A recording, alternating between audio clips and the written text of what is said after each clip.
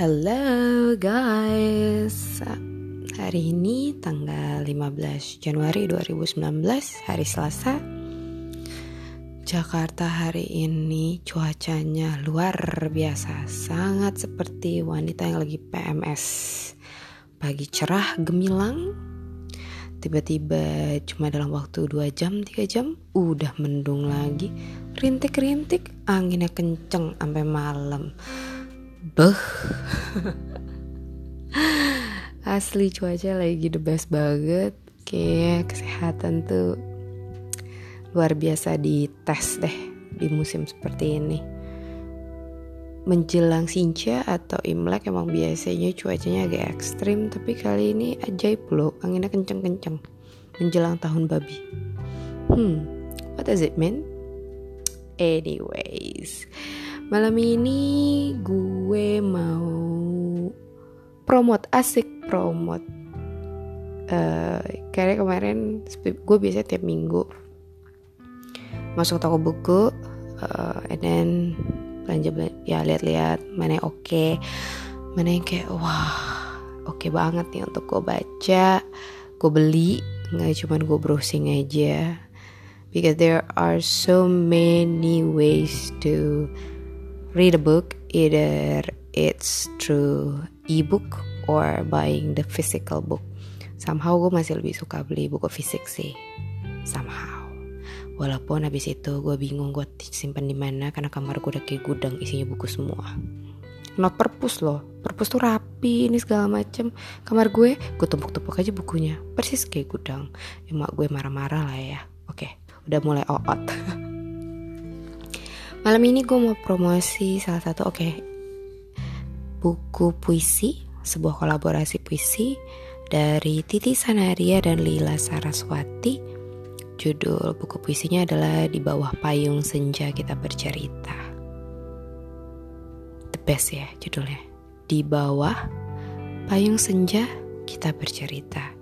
Kenapa gue pilih buku puisi ini dibandingkan yang lain? By the way, sekarang banyak banget buku puisi dijual.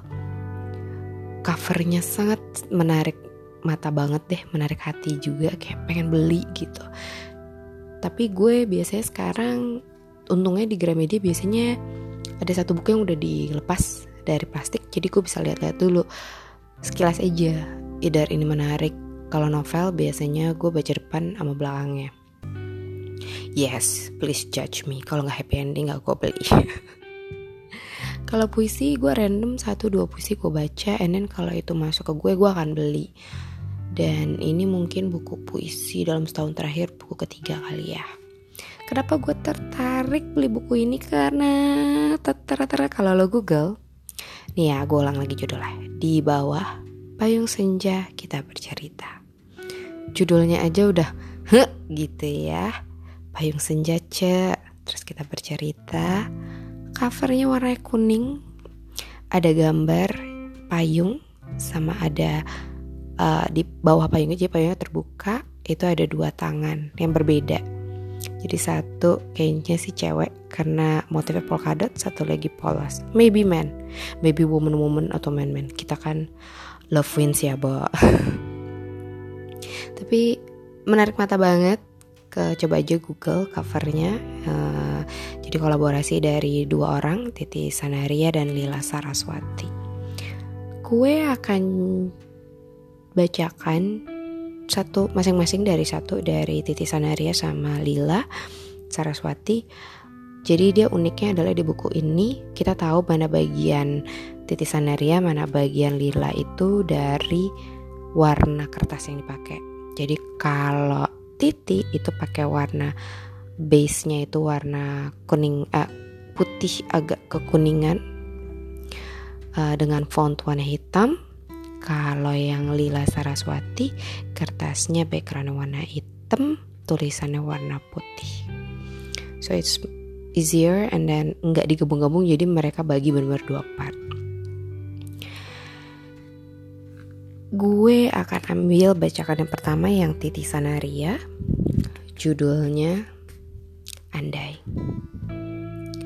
Andai kita tak membiarkan kesunyian mengisi jarak, mungkin kita tak kian asing. Andai kita menemukan alasan untuk tetap saling berpegang dan percaya, mungkin hati kita masih terpaut. Andai kita bisa menebas kesombongan lebih awal, mungkin jalan kita masih searah. Andai kita bisa mengemas masa lalu dan melepasnya, kita mungkin bisa menulis kisah yang baru. Pada akhirnya, kita hanya dua orang yang berangan saling memiliki, tetapi tak punya keberanian mewujudkannya. Kau memilih menyerah, dan aku terlalu angkuh untuk memintamu tinggal. Kenapa gue pilih puisi ini? Karena puisi ini tuh kayak gak puisi. Ini kayak curhat. Kayak lo mau ngomong sama orang, tapi you just can't gitu. Dan ini tuh kayak lo kayak lagi jujur sama diri lo sendiri gitu. Pada saat lo udah berakhir hubungan lo, and then baru sadar, gila, lo kayak rewind, flashback,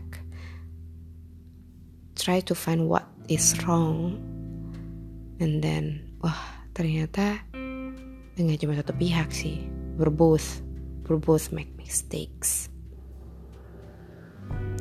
Jadi andai dan mungkin. Males banget ya denger dua kata itu, asli. Nah, yang kedua dari Lila Saraswati. Judulnya Sepasang Kerinduan. Ketika bunga-bunga bahagia bermekaran indah dan bulir-bulir padi di sawah merekah, tiba-tiba kita harus berpisah. Kau pergi menjemput matahari, mengembara jauh ke laut timur, melarungi samudra luas, menerjang gelombang ombak ganas, menuju kota Soren tanah emas. Perpisahan, sejenak atau lama, tetaplah perpisahan. Selalu tersemat kata lirih di akhirnya, serta kata haru di awal perjalanannya. Kerinduan, tak ada yang pernah bisa mengukur panjangnya kerinduanku padamu. Rinduku mengalir bagai sungai panjang, derasnya tak berkesudahan. Dalam jarak, yang hilang dari pagi adalah pelukan. Rindu saat memelukmu dari belakang, mengecup lembut punggungmu, mencium aroma tubuhmu. Pada akhirnya, rindu pun harus tabah, pasrah dan mengalah, pada jarak dan jalan, pada waktu dan lautan, pada takdir dan keputusan. Aku menantimu di sini, di telaga yang selalu kujaga, agar airnya tak mengering. Di pavilion putih yang telah kau lukiskan pelangi, dan bunga-bunga rekah aneka warna. Dalam ruang penantian, secangkir teh hangat menemaniku, menghidu bau keheningan, menyesapi getir kerinduan. Dalam hati penuh kecemasan, menunggu bibir perjumpaan. Banget gak sih? Intinya tuh ya kangen, Kangen, kangen. But yang keren adalah Lila tuh menjabarkannya begitu romantis banget gitu. Dan ini tuh kangen itu kayak karena LDR gitu, karena dibilang kan kau pergi menjemput matahari, mengembara jauh ke laut timur. Kau pergi jauh untuk pasangan lo pergi untuk mungkin menjemput impian. Asik jadi lagunya Kla. Untuk dan lo, you can help it to support him or her untuk mencapai mimpi mereka, because that's the thing about relationship, right? It's not always about holding back. We encourage our spouse, our loved ones to be better every day. Dan itu tuh kayak masih kayak oke, ya udah ya lo boleh pergi, tapi shit, gue kangen kayak gitu kayak jadi kayak aduh kayak berat hati, aduh LDR banget sih nih bangke. Dan dia menjabarkan bagaimana dia merasakan rasa rindu tuh the best banget sih dalam ruang penantian. Menghidu bau keheningan, menyesapi getir kerinduan. Udah ya. Adek gak kuat bang, adek kangen.